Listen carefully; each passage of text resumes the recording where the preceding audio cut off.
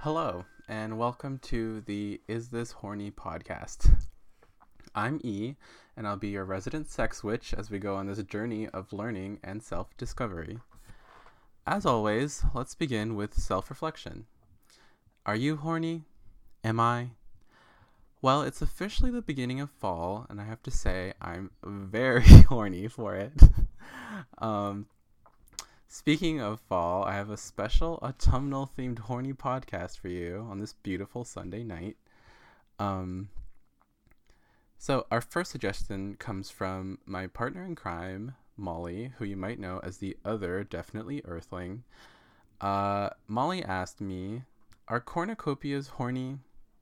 Let's dig in.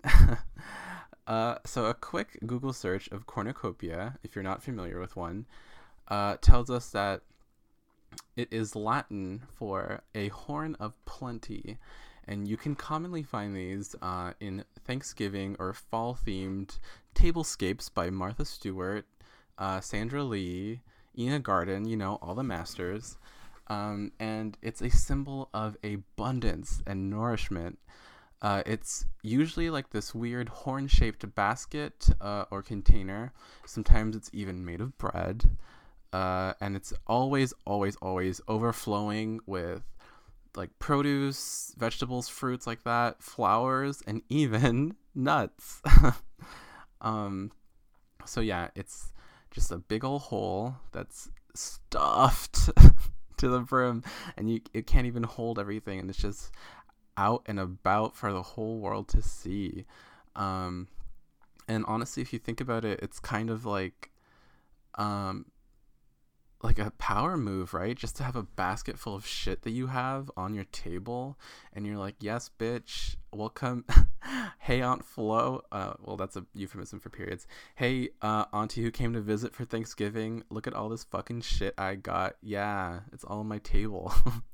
um, and I think what's really, really interesting about cornucopias is that not only is it associated with like the fictionalization of pilgrims coming to America and like being friendly with the Indians, which they hella weren't. They were hella rude, and they probably would have died without the Indians, but still they were really rude.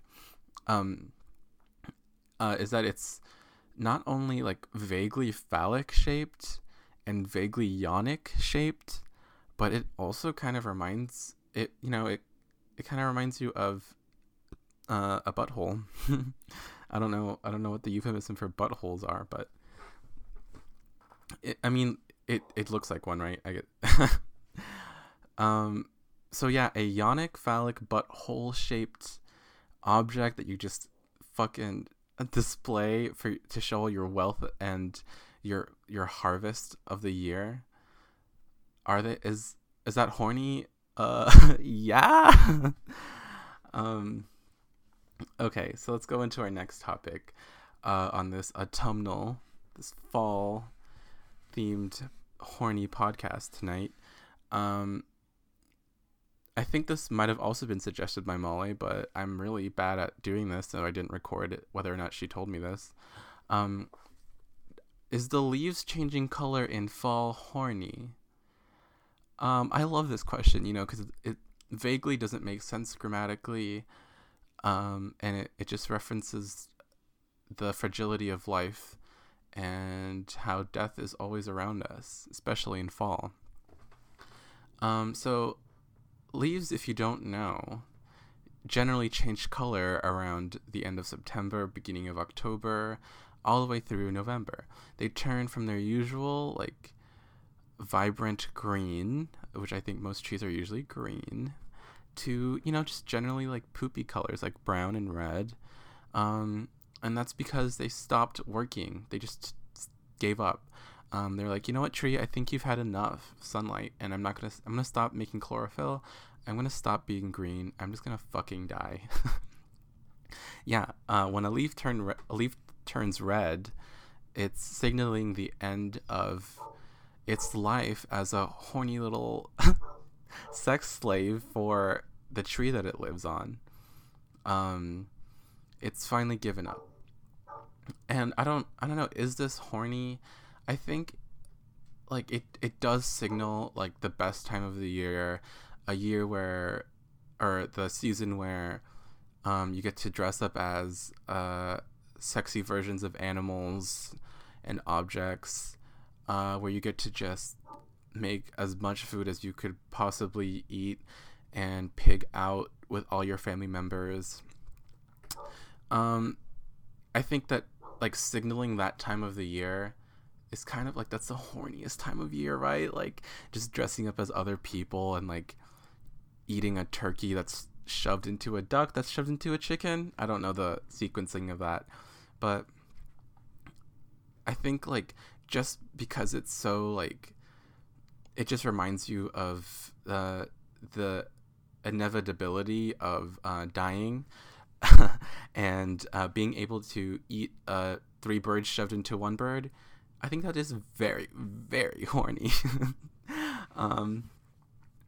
Wow. Okay. And so just because I want to keep this podcast fresh for you guys, I decided that I'm going to every week generate something. Maybe not every week. I'm just trying this out right now. Who gives a fuck? I just decided to generate a random topic from Wikipedia. And let's see. Wikipedia asks, is Bomberman Fantasy Race, the racing video game developed by Graphic Research Inc., released on August 6, 1998, horny? Let's dig into this. So Bomberman Fantasy Race, developed by Graphic Research Inc., features the iconic Bomberman, but on this cover, he's riding a bunny that looks super happy to be ridden. And there's another one in the background who's a little bit angrier to be ridden. But in general, these bunnies are being ridden. And I guess in this game, the player could select 6 different characters to ride on either a happy bunny or an angry bunny. And these creatures can dash, jump, and throw bombs at each other. So it's basically just a regular Bomberman game, but now they're riding people in fursuits and fighting. So it's generally just, it's this like Bomberman horny edition. Wow, this is a great suggestion. Thank you, Wikipedia, for this very, very horny 90s game. Thank you for coming. That'll bring us to the end of this podcast.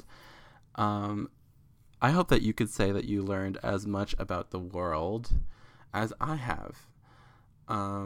As always, you can find this podcast on wherever I upload it. I'm currently working on getting it onto iTunes, but it's super hard and like I'm so lazy.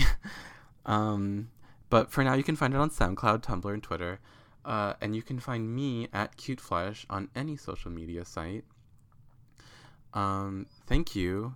Keep it horny. And I'll bring more episodes to you as this beautiful autumn continues.